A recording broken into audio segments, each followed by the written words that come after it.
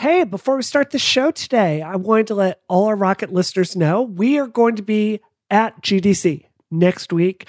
We have press access, so we are going to have amazing coverage of all the announcements, all the games, and a lot of other fun stuff.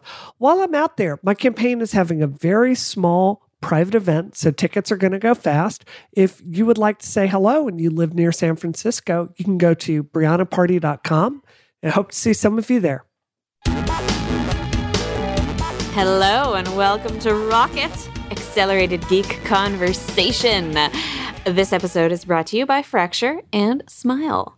I'm Samantha Rochefort. I'm the video producer at Polygon.com, and I'm joined today by Christina Warren, Senior Cloud Developer at Advocate. Senior Cloud Developer Advocate at Microsoft. And guess what, folks? Brianna is also here. Democratic candidate for Congress, Brianna Wu, is also here. But what you're going to hear in a few minutes is me fading into the background as Brianna emerges to powerfully speak with Christina about Senator Warren's proposal on Medium to break up such companies as Apple and I'm totally blanking on the other one. Amazon, Google, yes, Facebook. On the logic that they are selling on platforms that they control. So I think that the conversation that happens, would you describe it as spirited, Christina? It's a little spirited, but yeah, we agree on more areas than we might have thought at the beginning. But yeah, it's a good conversation. Juicy. And then I will return to give everyone an in-depth review of Samsung's new phone, the new 10e. And then, of course, the moment that everyone has probably been waiting for, we will discuss the latest scam of 2019. The rich people getting into college scam. Yes, Aunt Becky going to jail. I mean, she's out on bond, but come on, like you guys gotta tune in for that. We've already had a bunch of people on Twitter being like, "You can talk about this, right?" Oh God. Well, we're like, your obviously. wishes have come true. But now I must make way for the segment. It's happening. Goodbye, Christina. I'll see you later.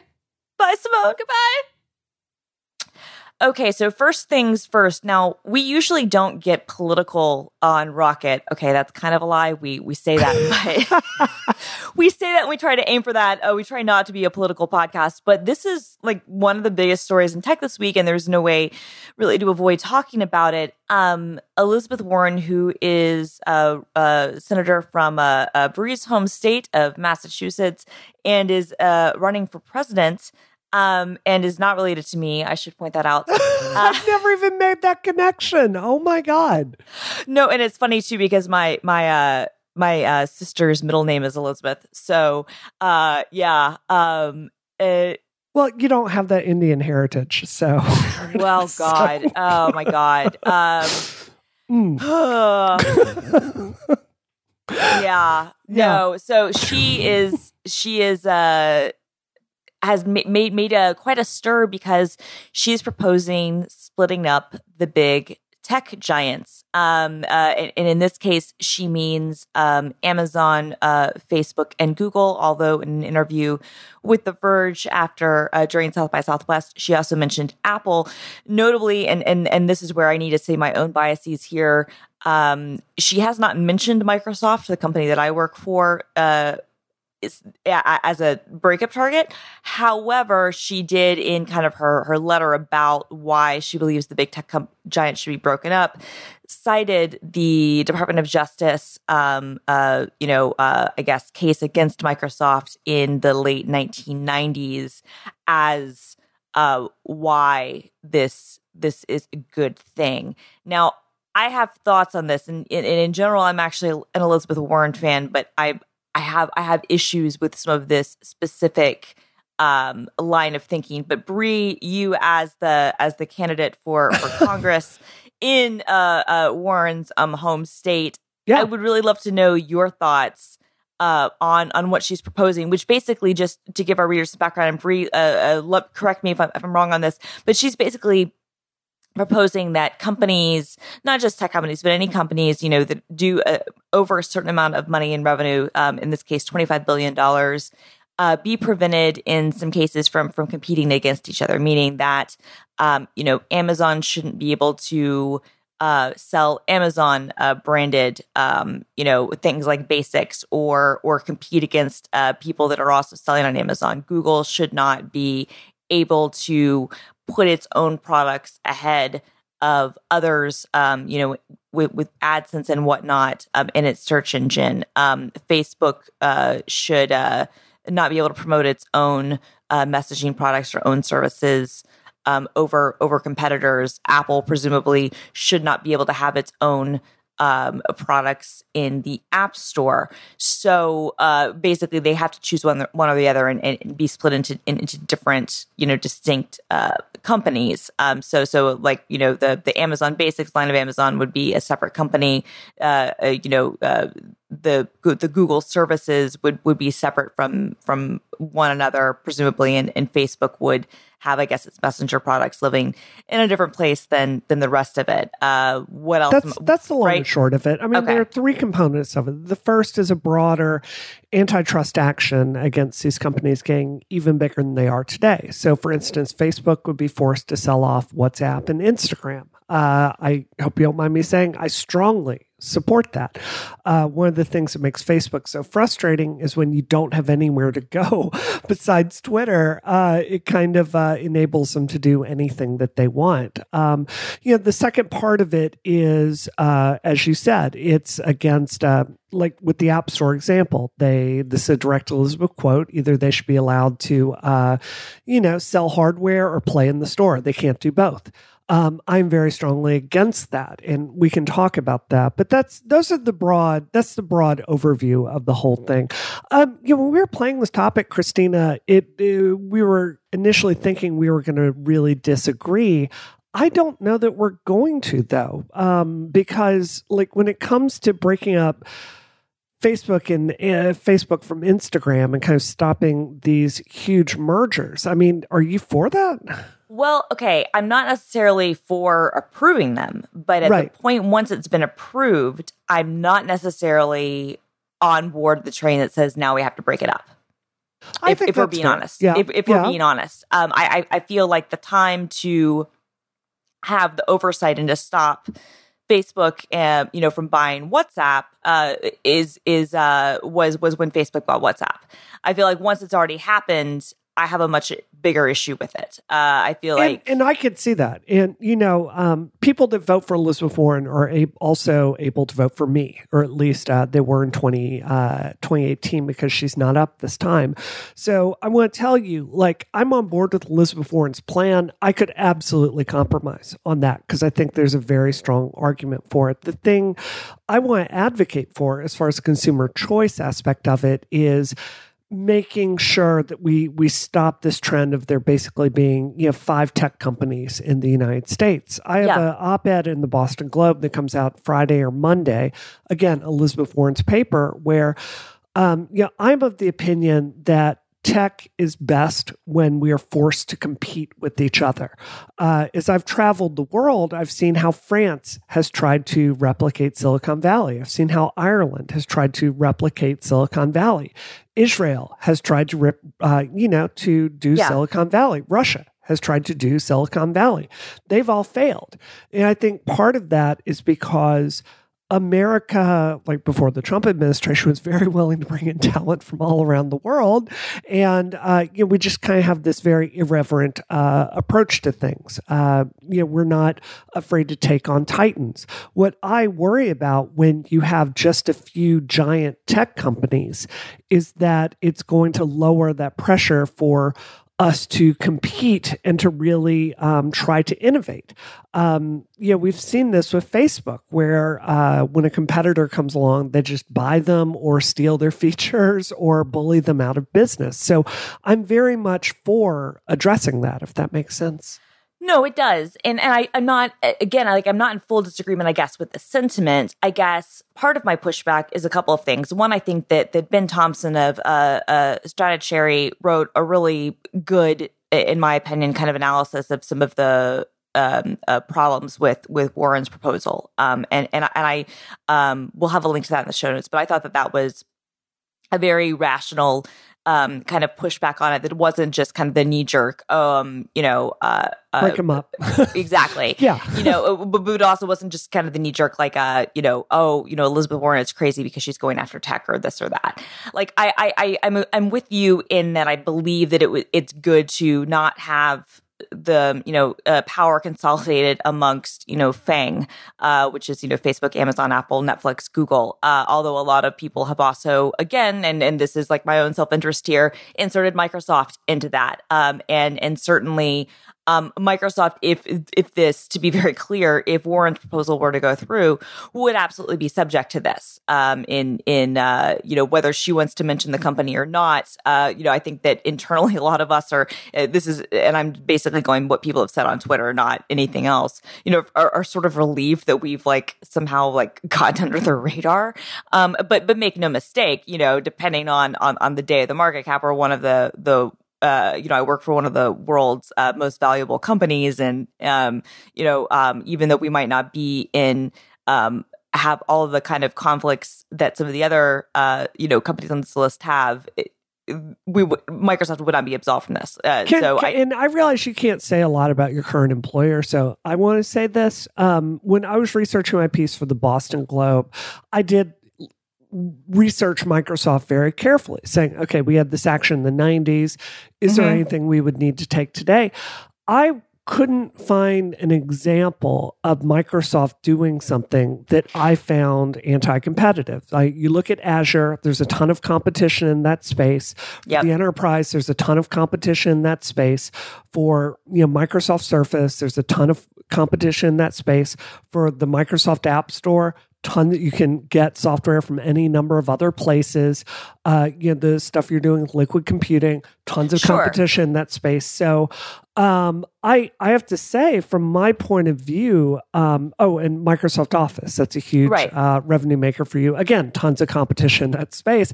Actually, you guys charge for it, which is unusual. Right. So I want to tell you, as someone running for Congress, it's hard for me to look at something Microsoft was doing and say, this is crossing a line. And maybe I'm unaware of something. No, but that was what I came to. Yeah.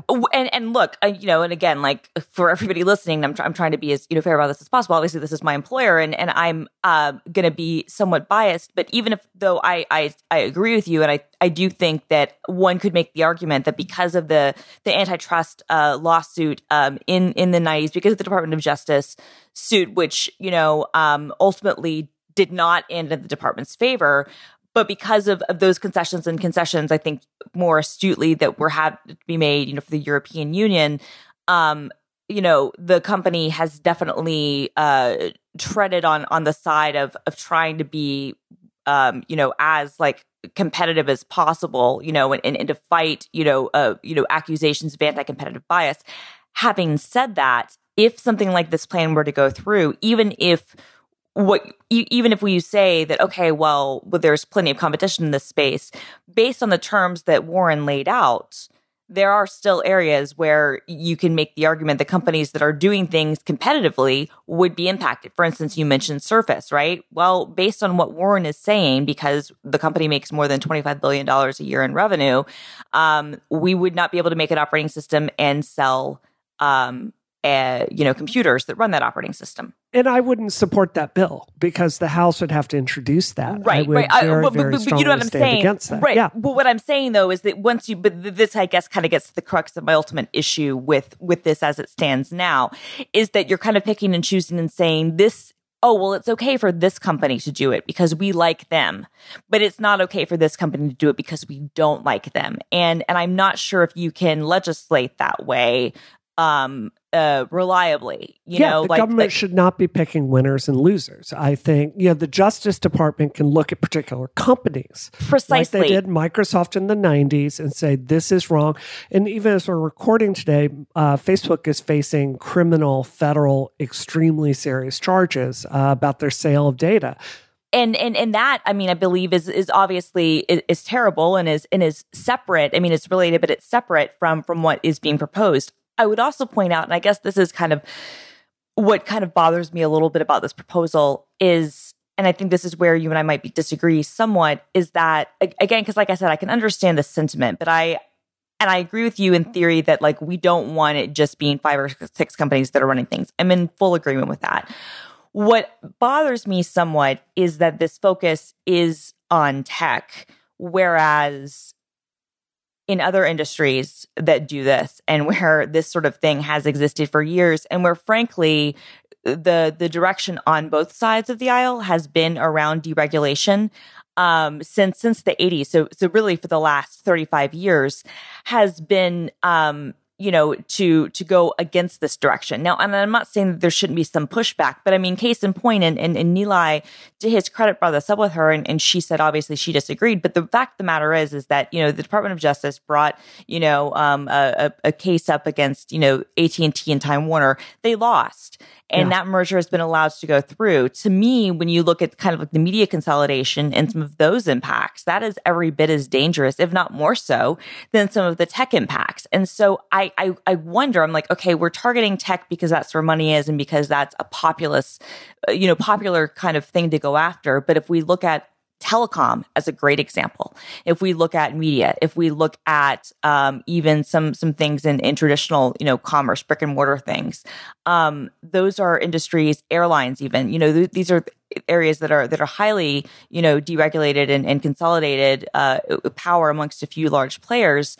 And so part of me is kind of going, okay, what's the strategy here? Because I'm not disagreeing that having competition for everyone is good and that it's bad for power to be consolidated amongst the few, especially when they might have the ability to, really, impact, things one way or another. But like, this isn't new. This has literally been the trend of what we've been doing for 35 years. And I guess I don't want to say that the solution is to do nothing, but it just feels somewhat disingenuous to me to focus so strongly on the tech industry when there are so many other industries that are doing this exact same thing and have been, and that this has been the legislative direction that that Congress has taken, frankly, as I said, for the last 35 years. Well, I agree with you. Congress can walk and chew gum at the same time, and we do need wider action. I think here in the United States, we essentially have a duopoly when it comes to telecom carriers, right? Yeah. For internet access, also a duopoly. That is very bad for consumers. This is why Americans pay more for cellular phone access and get less than most countries in the world. That said, Christina, in the 90s when Joseph Lieberman was targeting the video game industry, Nintendo and Microsoft were very angry at Sega for putting out these games that just constantly pushed it and was just daring the government to get involved in it. And I would argue that when Amazon is doing things like refusing to sell their competitors Apple TV in their store, they're begging to get regulated. When Google is fined $2.7 billion by the EU for hiding their competitors' search results, and the Wall Street Journal uncovers those letters, they are begging to be regulated. And when Facebook does the kind of stuff that they've done, they are begging Congress to look at it. So, I don't think it's not populist. It's that these are very, very powerful companies. It's having real impact on our democracy. That aside, I want to come to a certain point of this discussion where I would almost bet we completely agree. For my op-ed this week in the Boston Globe, it's hard for me to critique a hometown senator of my own party, but I did it with Elizabeth Warren's comments to The Verge about Apple. I beyond strongly disagree with her that we need to separate the App Store from Apple hardware services. Because to me, that is prioritizing basically competition over cybersecurity and privacy. And I have to tell you, this is true for a lot of things. National security comes first. National security comes first. And, when I am getting warnings from my own party to not use certain versions of Android because they're vulnerable, it encourages people to go to Apple. And what I do support is the government taking a really hard look at the App Store. And when they choose to do things like say, you know what? We're not going to play Amazon Prime Video and Apple TV until, last year, December of 2017. I think we're not going to allow Spotify to have an Apple Watch app. Right. That is a moment I think does deserve very strong scrutiny. But when you're asking every single iOS user in America to accept the possibility of spyware, malware, ransomware, all these really, really destructive things into their ecosystem, you're really destroying Apple and the trust in that consumer. So that is something I would not support in any way, shape, or form. Yeah, no, and I agree with that. And I have, and by the way, not just Apple, to be clear. Yeah, no, absolutely. Well, I mean, because honestly, I mean, I think that's one of her weaker arguments, with Google too, is that we're talking about businesses that even if they were to split into two different companies, we all know the way this business would work is that X% of it would still be owned by these other companies. You know what I mean? And they'd be, I don't know. It seems like it's antithetical to the idea of security to say, oh, well, you can't, have your own things in the store or this or that. And it's like, okay, but, we take these things seriously, or these are tightly integrated and tightly coupled with the operating system, which was a similar argument, that Microsoft made about, having to decouple Internet Explorer from Windows and saying, well, wait a minute, no, but this is a fundamental part of what we're doing.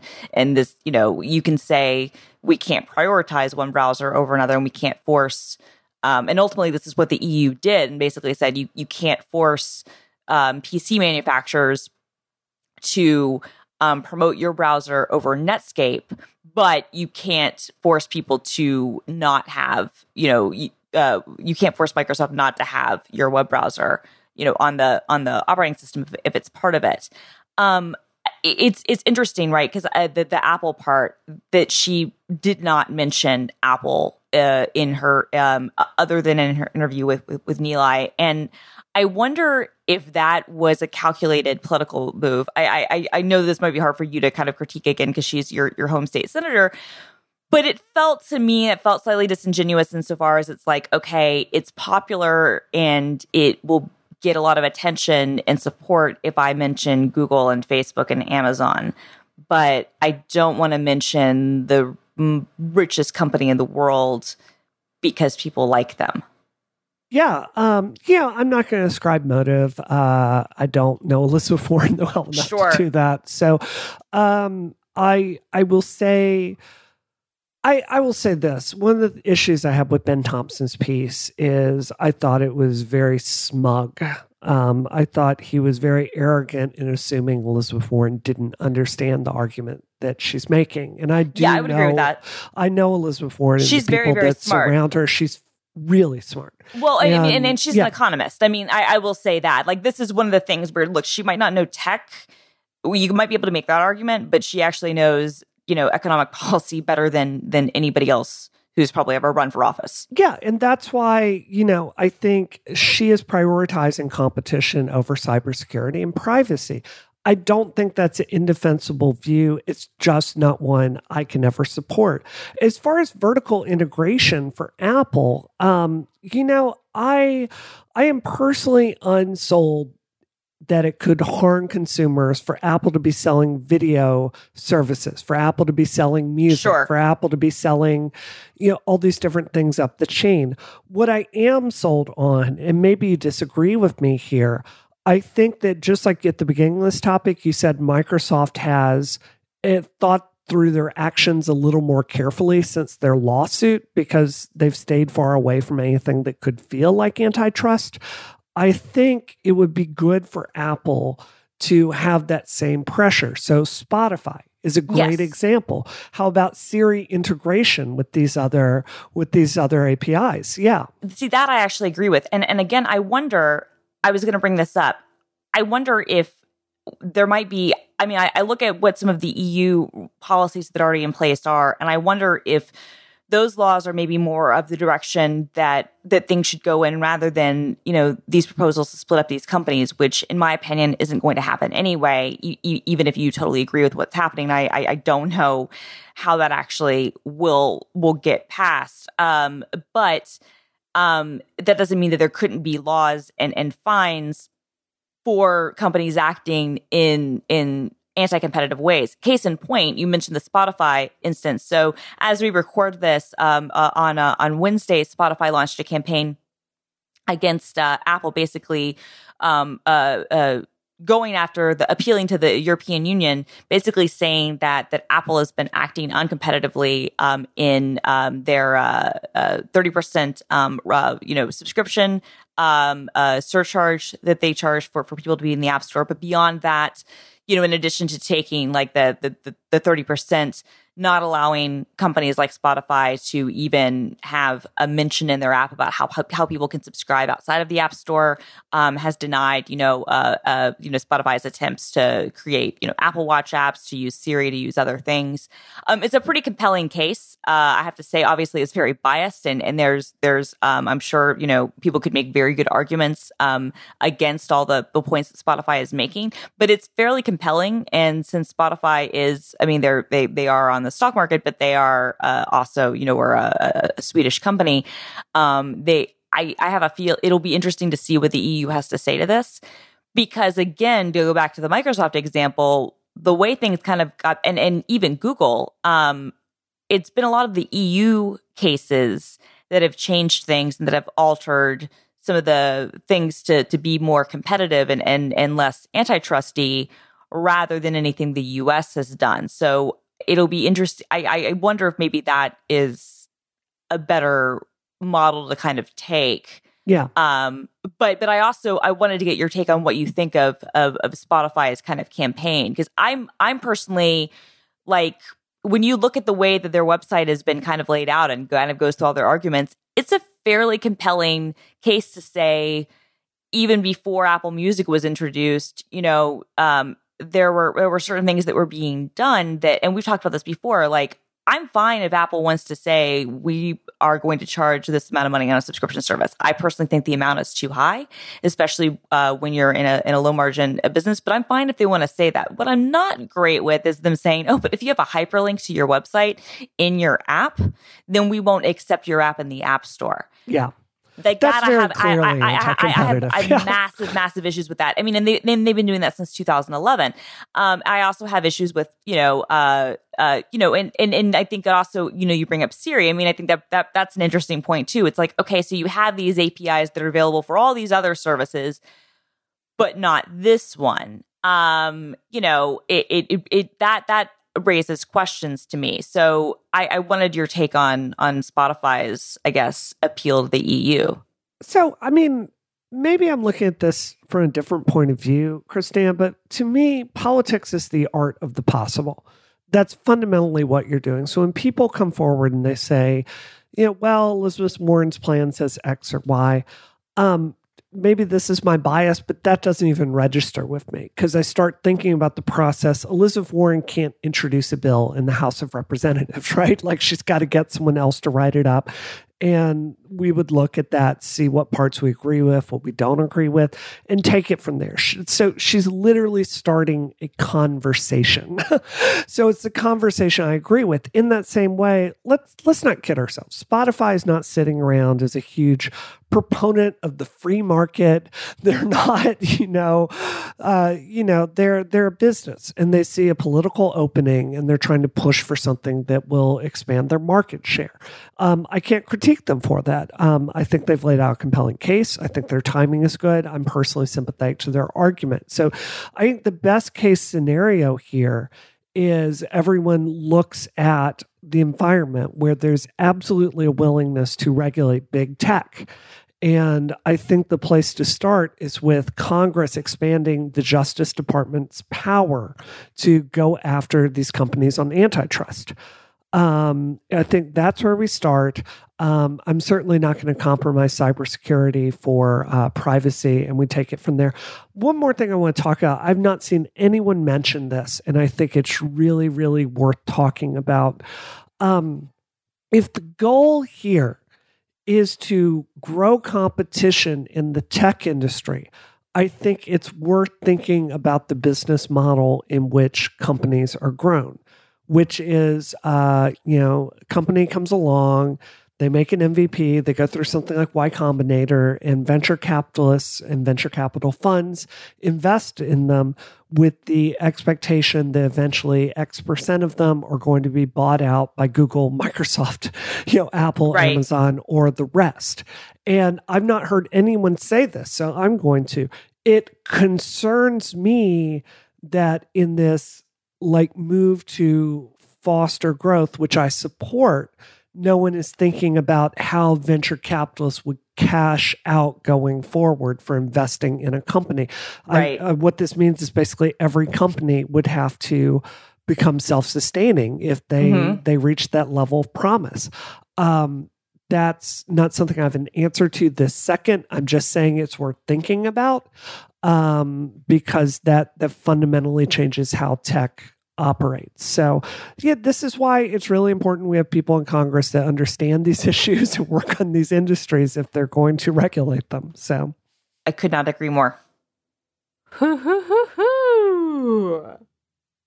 Hey, guys. Hey, Simone. Literally perfect timing. How'd that go? It was very good. well. Yeah. Very well. You know why I'm here, actually? I just popped in. I thought I'd let you guys know that this episode of Rocket is brought to you by Text Expander from our friends at Smile. Because copy and paste isn't a good way to keep track of things that you type again and again and again. It's very bad, actually. But Text Expander makes you more productive by taking care of all those words and phrases for you.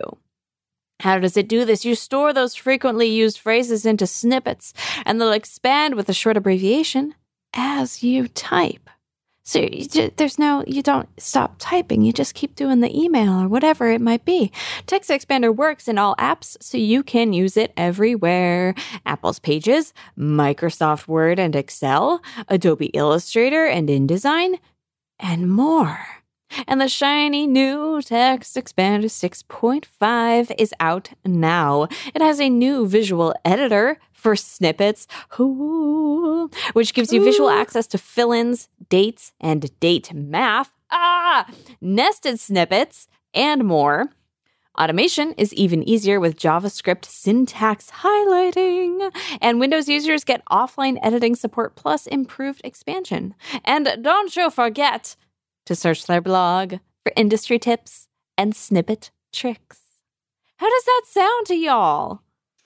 As I say every time we do this ad read, I've been a Text Expander user for close to a decade at this point. That's nuts. And I use it every single day for so many things. And it's funny because I originally started using it when I was a writer to either insert certain things or certain codes, and I still do it for that. But now I have it for other things too, like when I give my talks in various cities, and I'm typing in a bunch of commands on the command line rather than having to remember them all. I just have a Text Expander snippet, or when I need my dummy SSH key, I just have a couple of. I can just type in a couple of characters rather than having to either have a password that would be bad or have, something else someplace where I'd have to be okay, hold on a second. Let me go and find and copy and paste this into this terminal. Long strings. Yes. Well, with the brand new release, now is a great time to try Text Expander if you would like to live Christina's frictionless life. You can go to textexpander.com/podcast right now for 20% off of your first year. That is, again, textexpander.com/podcast to get 20% off your first year. Thank you so much, Text Expander, for your support of this show and all of Relay FM. So can I give my, for topic 2, can I give my review of the Samsung Galaxy S10e? Oh, please Yes. do. Please Samsung's do. new tiny phone that I'm so excited exists. And by tiny, I mean kind of normal size. Yeah, it's like the normal size phone. It's like it's the 10R of Galaxies. We have Stockholm syndrome when it comes to phones. It's like, oh, they're making a phone that's slightly smaller than the previous ones. It's so tiny. This is my review. It's fine. Yeah. It's fine. Let's Nice, talk about thank the you. college scam admissions. Scam. Oh, Let's do it. Time Yeah, for no. Scam Town. It is scam. Yeah, it is time for Scam Town. Yeah, in reality, yeah, no. The Galaxy S10e seems like a good phone. Everybody's Christina. like, yeah, it's good. It's But fine. No, Scam Town. It's fine. Scam It's fine. Town. I'm just saying, it's Scam fine. Town. But you know what? You know what's not fine? Aunt Becky went to jail. I mean, she's out. She's out. But like, Aunt Becky was arrested on $1 million bond. Oh my God. If you had told me, like, I don't know, an hour before it happened, that Hallmark Channel's Lori Loughlin was married to the guy who founded Mossimo, which I'm not sure how I didn't know that because it's been a thing for like that 20 should years. have been front page news whenever that happened. Apparently long enough ago that they have a child of college going age. two children of college going age. Like Anyway, they have two of them. if you've been, say, under a rock this past week, you may have You've missed the best story ever. The best story, the most 2019 story. You probably were asking yourself under the rock, what in the world in 2019 could happen that would surprise me at this point, or would be even more of a scam than everything else that's happened in 2019? Come on. And then Lori Loughlin and the woman Felicity Huffman from Desperate Housewives. From Sports Night, you mean? From the best Sports show Night, ever. exactly. Best Yes. show ever. Might be No ever. other show matters. Yep. Yes, Aaron Sorkin's first show, Sports Night. Felicity Huffman were from Sports Night. arrested for scamming to get their children into college in such a way as to protect the children, apparently, from knowing that they were not qualified to get into college. I mean, in some cases. In some cases. And we're there's not really two sure. of several celebrities who, I think something like 50 celebrities and otherwise wealthy people who were arrested for doing things such as making large donations to colleges so that their kids could get in, or hiring proctors to correct SAT tests, or in some cases to take SAT tests. Yeah. Okay. Real quick correction. It's not donations to colleges, because that's actually a complete legit way to scam your kid into school. That's totally legal. What this was a fake. This is where it becomes tax fraud. A fake charity that this guy who was running a college counseling service would basically say, okay, you're going to give my charity $50,000 and then you're going to write that off your taxes. But really, that's going to be money that you're paying me to get someone else to take the exam for your kid, or to pay off the proctor to, correct the answers, or, to help pay off a coach to let your kid onto a sports team for a sport they don't play so that they can get admitted to college. He calls it the side door to getting into college. Not the front door, not the back door, but the side door where you can just kind of slide in. That's also the name of my 90s slash featuring Aunt Becky in prison. The side door. So, My favorite tweet on all of this was somebody saying, and this was a legit episode that I'd forgotten about. I was like, oh man, the episode of Full House where Uncle Jesse and Aunt Becky lied to get the twins into Nikki and Alex into a prestigious preschool didn't age well. And you guys, that was a real episode of Full House. That was a real episode of Full House. So, I mean, I know we're laughing about this. I before we get back to the hilarity of it, I do want to just note they did some stuff that is truly morally stomach churning. I mean, faking a disability to go cheat on the SATs. Kelly Ripa is not someone I associate with exactly a fiery brand of progressivism, even though she does openly hate The Bachelor and will say so. When she's forced to interview Bachelor people, she's like, look, I'm just doing this because I'm contractually obligated to. But she has a child with disabilities, and she was effing pissed about this. I mean, mega pissed about this, and rightfully so. Totally. And the reason I think this story has gotten so much play is, it's not enough that the mega wealthy get every advantage they can with private schools and tutoring and being able to tour every college and this and that they've got to literally cheat their way into these schools instead. Yeah. And I think that's a very fair thing for people to be angry about. I think one of the things that annoys me when it comes to Lori Laughlin's case specifically is her daughter doesn't even want to go to college. Like it's fully the parents saying you have to go to college and you have to go to this school, and the daughter being like, I have a successful influencer career. I don't give a crap about this. Yeah. This was my favorite part. I didn't know who Olivia Jade was before this, but apparently, Really? like she's wow. I didn't. I know. Wow. I'm usually really up on the teens. I was not up on this one, but she's like a legit influencer. She has like 2 million subscribers on YouTube and like over like 1.5 million subscribers on Insta, and is like a legit influencer in her own right. Like is getting tons of SpawnCon deals, and really like got in trouble because she made videos last year being like, as you guys know, I don't really care about school, and I don't know how much I'm really going to be able to be in class because I have all these shoots, but I want to be there for like game days and this and that. And then she apologized and was like, oh no, but I really like it.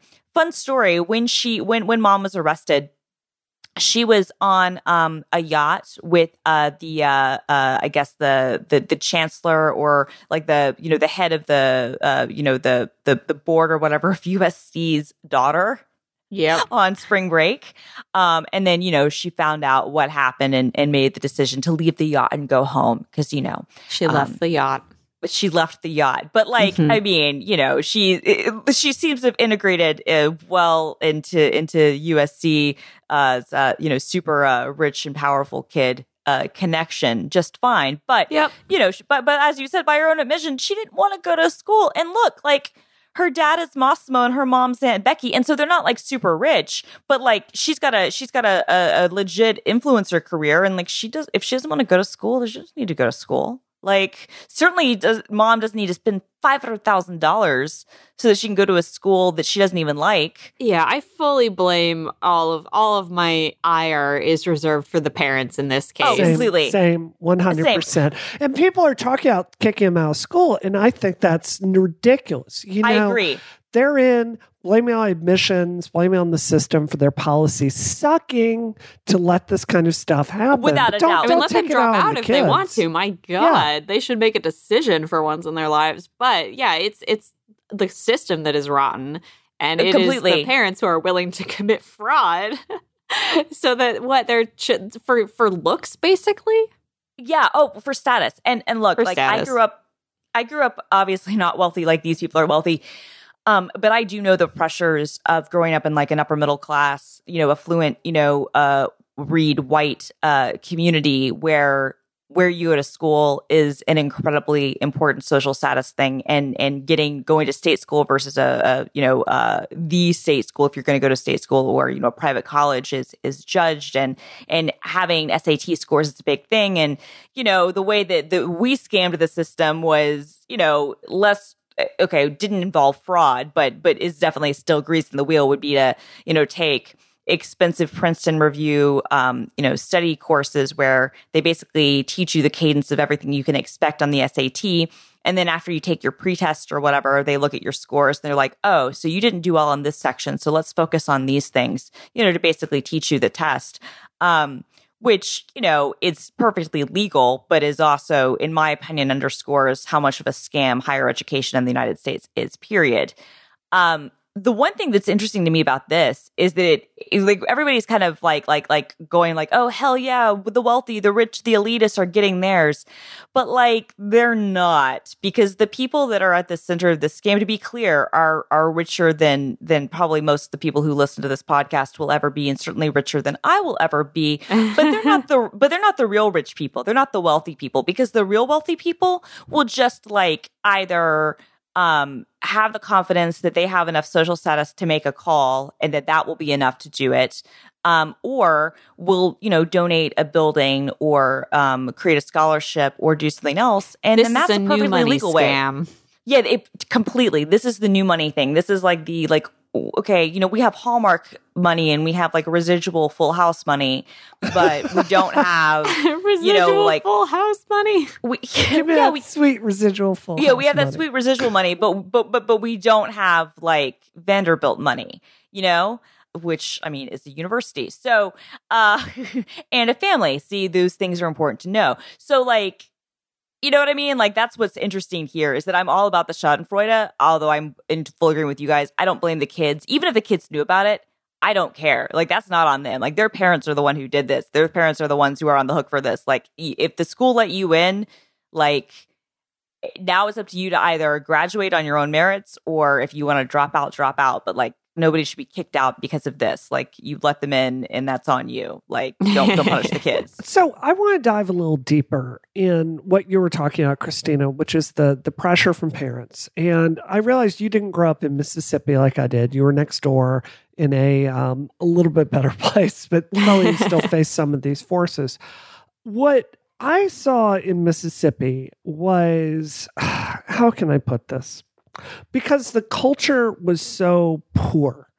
The worst thing you could possibly be in Mississippi was poor. And there was a real need to look down on other people, right?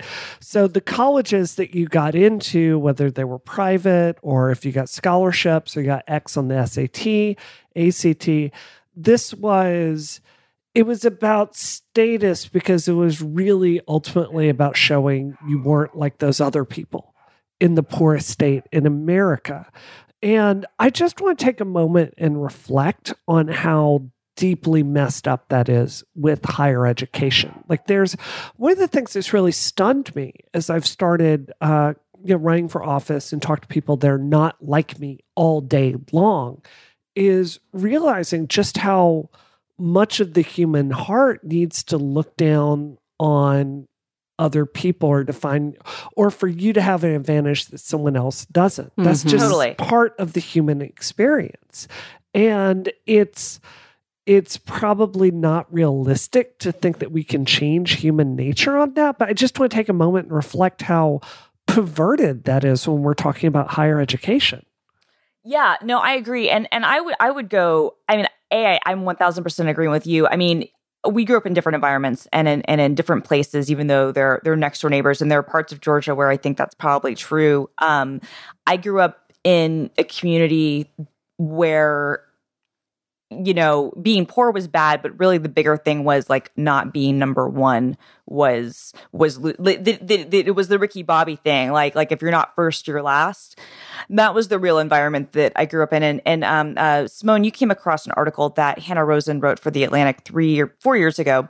2015. 2015, about a slate of suicides that had happened in Palo Alto.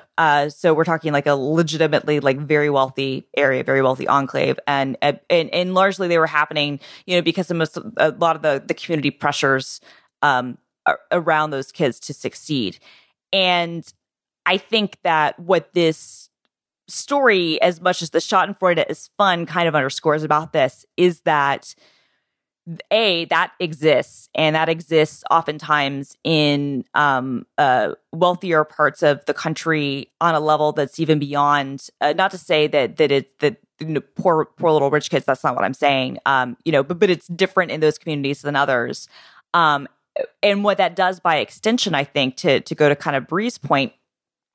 So there's this massive pressure to succeed, to get into the best school, to have the best life, to do the best things. That the only way that you're going to be a successful person, the only way that you are going to be set for life, the only way that you are going to be acceptable, the only way that it's going to be okay, that you will not be an embarrassment, that you will be on the same level as everyone else. Because for me, where I was growing up, it wasn't so much that you can't be poor, it's that you need to be as good as everyone else.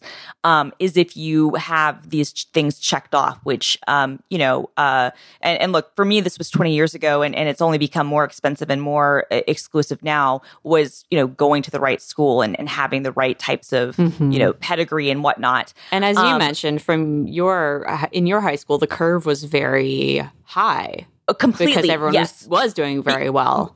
Yes, right. Which kind of goes to my broader point. Yes, the curve was very high. I think like the average SAT score at my high school was like either the high 1100s or low 1200s. Now that is extraordinarily high, like extraordinarily high. And this was when it was still out of 1600 before it went to 2100 before it went back to 1600. And so And, that was the average. And it was one of those things where if you got below, with my group of friends, if you got below like a 1350, everybody was like, what the hell is wrong with you? And 20 years ago, that was an even better score than it is, now. And so it set the bar where it's like you didn't even have an option not to, you know what I mean? Like if you didn't have the money or the funds to compete and to do anything you could, even if it was fully legal to take an advantage, then how could you compete? You know what I mean? So I think to Bree's point, and kind of some of the broader points that I've seen with this, what makes me, I guess, angry about this, I'm angry for the kids that this message and this perception is continuing to be perpetuated, that where you go to school and that all these things matter, because now that I can say with like age and experience, if I could go back and talk to 16-year-old me, I'd be like, none of this stuff matters. Yeah. It literally doesn't. Like, look, make no mistake. For certain careers, if you're going to be a doctor, if you're going to be a lawyer, if you're going to be like, a structural engineer or a chemist or a physicist or whatever, having, a college degree from a good place, it matters, right? But in a lot of cases, it doesn't. And where you go to school, ultimately, for many, many, many people, what you study in school does not define your life and will not define your life. And I think a lot of people go to college thinking, oh, well, if I have this degree, that's going to be my entryway into the good life. And that's just not true. If you go to a certain school and if you have certain connections, can that get you in the door for that first job? Sure, that can help you. And I don't want to discount that at all. But I said this in a thread on Twitter. I think that the sad reality is, and this isn't like obviously true of these wealthy people who, again, what makes this so egregious is that they already had this stuff up. They didn't need to do this. They were already going to get the benefits without having to go to these elite schools.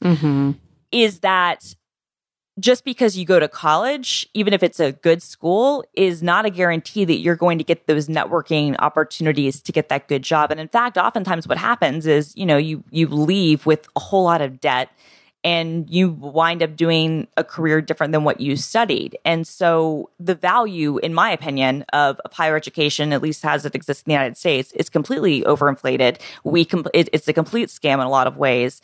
And more to the point, when you look at people who don't come from advantageous backgrounds, who aren't upper middle class, who don't have the ability to pay for the testing programs, let alone have the parents, pay other people to take the tests for them, like, what does that say about how our society is working when we literally stack the deck so high that nobody can have the opportunity unless they're already that high, up on the totem pole?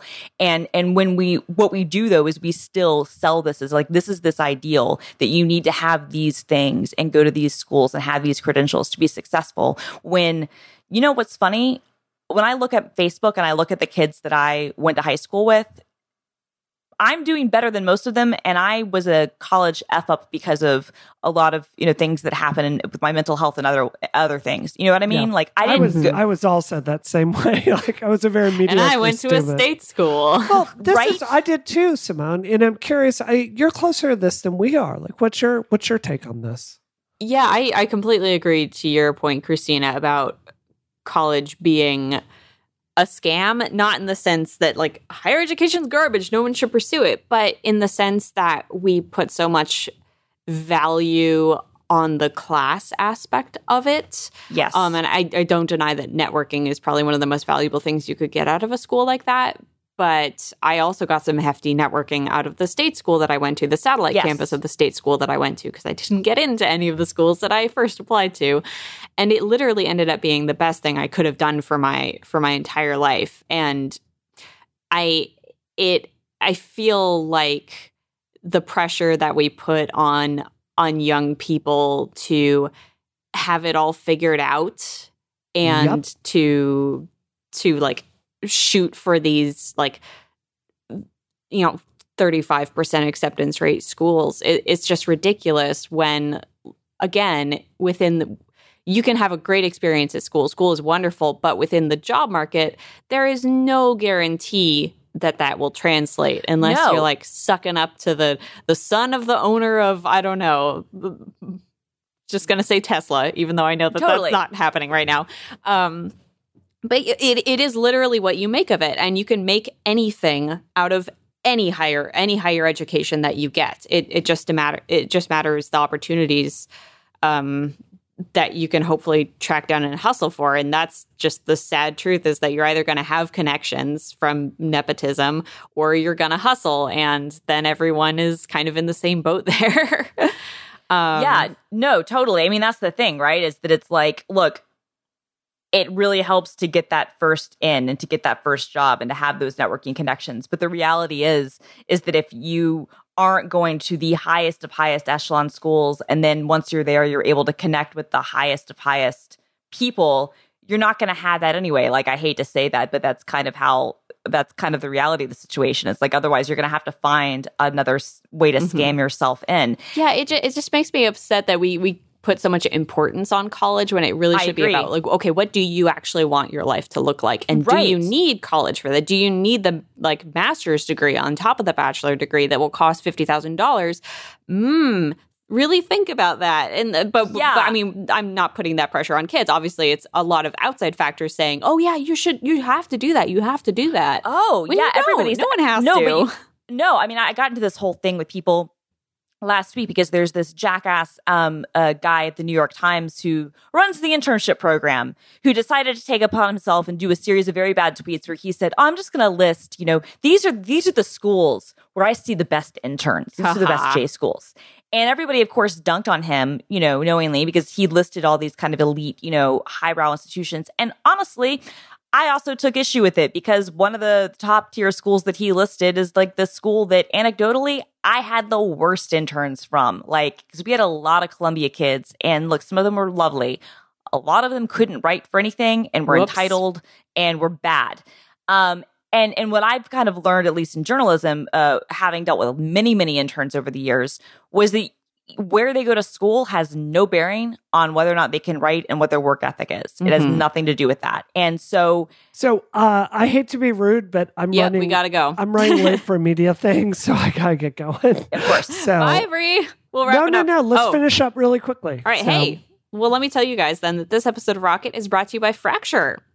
Fracture is the company that can take your favorite images and print them directly onto glass for you to display in your home. And they make the perfect thoughtful gift.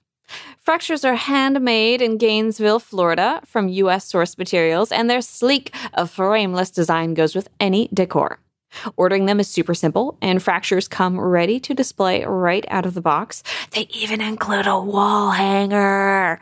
That's how fuss-free the experience is. No trips to the hardware store, no running down to Michael's or whatnot. I don't know. It's all there. Fracture is a green company operating a carbon-neutral factory, which they lovingly refer to as their Fractory. It's super easy to place orders. We personally have placed orders. We got Bree a lovely Campaign 2020 Fracture for her wall. Yeah. And it was a very fun experience, even though it took us forever to debate over the color combination. But that's because we're indecisive. Fracture prints are a great addition to any home, and they really do make amazing gifts for family and friends. So it is time, my friends, to rescue those photos, those thousands and thousands, maybe tens of thousands, of photos that you have hidden away on your devices. They keep making the storage bigger, y'all, and it just means we have more photos. But take them. Take those good photos and head to fractureme.com/rocket to get started and see how sleek those fractures look. And you can also, get 15% off your first order. That is, again, fractureme.com/rocket. Open it up in your browser now and get 15% off. Thank you so much, Fracture, for your support of Relay and Rocket. I said those out of order, but it's fine. It's okay. We'll live. Christina, what are you up to this week? So I'm about to head off to Amsterdam. That's my bad Guster in singing. So I'm going to Amsterdam on Sunday, and so that's where I will be next week when we record the show at some weird time zone for me. And then literally like right after that, I'm going to Dubai. So that's going to be fun too. I spent earlier part of this week shooting some videos around Seattle Seattle for Microsoft Build 2019, our developer conference that is going to be in May. So we went to a bunch of different like lunch and drink spots around the city, which was really fun. That I'm so excited for your second year of Build, right? Yeah, it's really fun. I can't believe it's like going to be like year 2 of Build, but yeah. There was a brewery we went to yesterday, Cloud Brewery, and it is awesome. And they have this sign that basically says, even if our door is locked, we might still be here. So knock. Wow. It might take us a second because we're like busy, making stuff or blasting Taylor Swift. That's great. So that's very much your brand. Completely. Have you been to Dubai before? I know. I can't haven't. remember. Okay, cool. That's going to be, my brother went to Dubai for college. Haha. But bump. And now he's in jail. This week, wow, I'm preparing. I have a big project next week. I'm actually going to be in LA next week. And I won't be able to talk about it. Sorry, everyone. But I will be, and it's going to be very fun. But so yeah, I'm just going to spend the rest of the week working on that and not breaking my hands on more Assassin's Creed. What am I up to this week? We are going to be going out to San Francisco for GDC. Rocket has press access there, and we're going to be holding a very small private event. If people want to come along to that, they can do it by going to BriannaParty.com. I also have a op-ed that's coming out in the Boston Globe on these antitrust issues we discussed, and looking forward to that. Christina, where can we find you online? You can find me at film_girls on the Twitters and the Instagrams and whatnot. You can find the videos that I do at work at youtube.com/Microsoft Developer.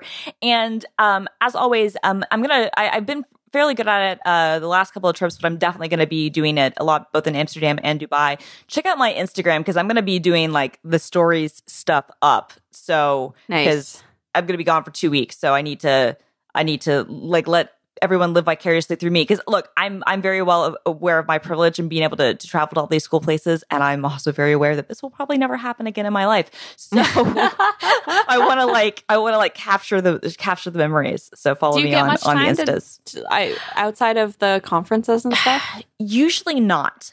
But the good thing about having to do them back to back in this way is that because I'm not coming home, I will be staying in Amsterdam for a couple of days and then going from Amsterdam to Dubai, because that makes more sense, right? Like it'd be dumb. It would be dumb to like fly home and then fly back out again. So I will have a little more time to do that. And then I'm going to try, because again, like I will probably never be in Dubai again. Maybe I will. I'm not really sure, but I can't like guarantee it. I'm going to try to at least do one of the ridiculous, like excursions that you can do in Dubai, where they have like, like the dune buggies that like you take through, like, you know what I mean? Like, I want to go to one of the stupid water parks or whatever, like the indoor, whatever. Really live it up. Yeah. I mean, honestly, because when else am I going to have this opportunity to do that sort of thing? So, usually, it varies. I don't always get a chance to see the cities. I'm very, very fortunate that this time, because of the timing, I think that I'll be able to spend a little more time out there. But obviously work is the primary thing. And just putting it out there, because I have been able to meet up with a couple of listeners at past cities. If you are going to be at Microsoft Ignite, the tour in Amsterdam or Dubai, be sure to reach out to me on Twitter, because I'd love to say hello. And obviously Rocket rules apply in Dubai. Obviously that means it will be non-alcoholic, but Rocket rules still apply, and I'll be happy to get you a juice or a soda or something. Nice.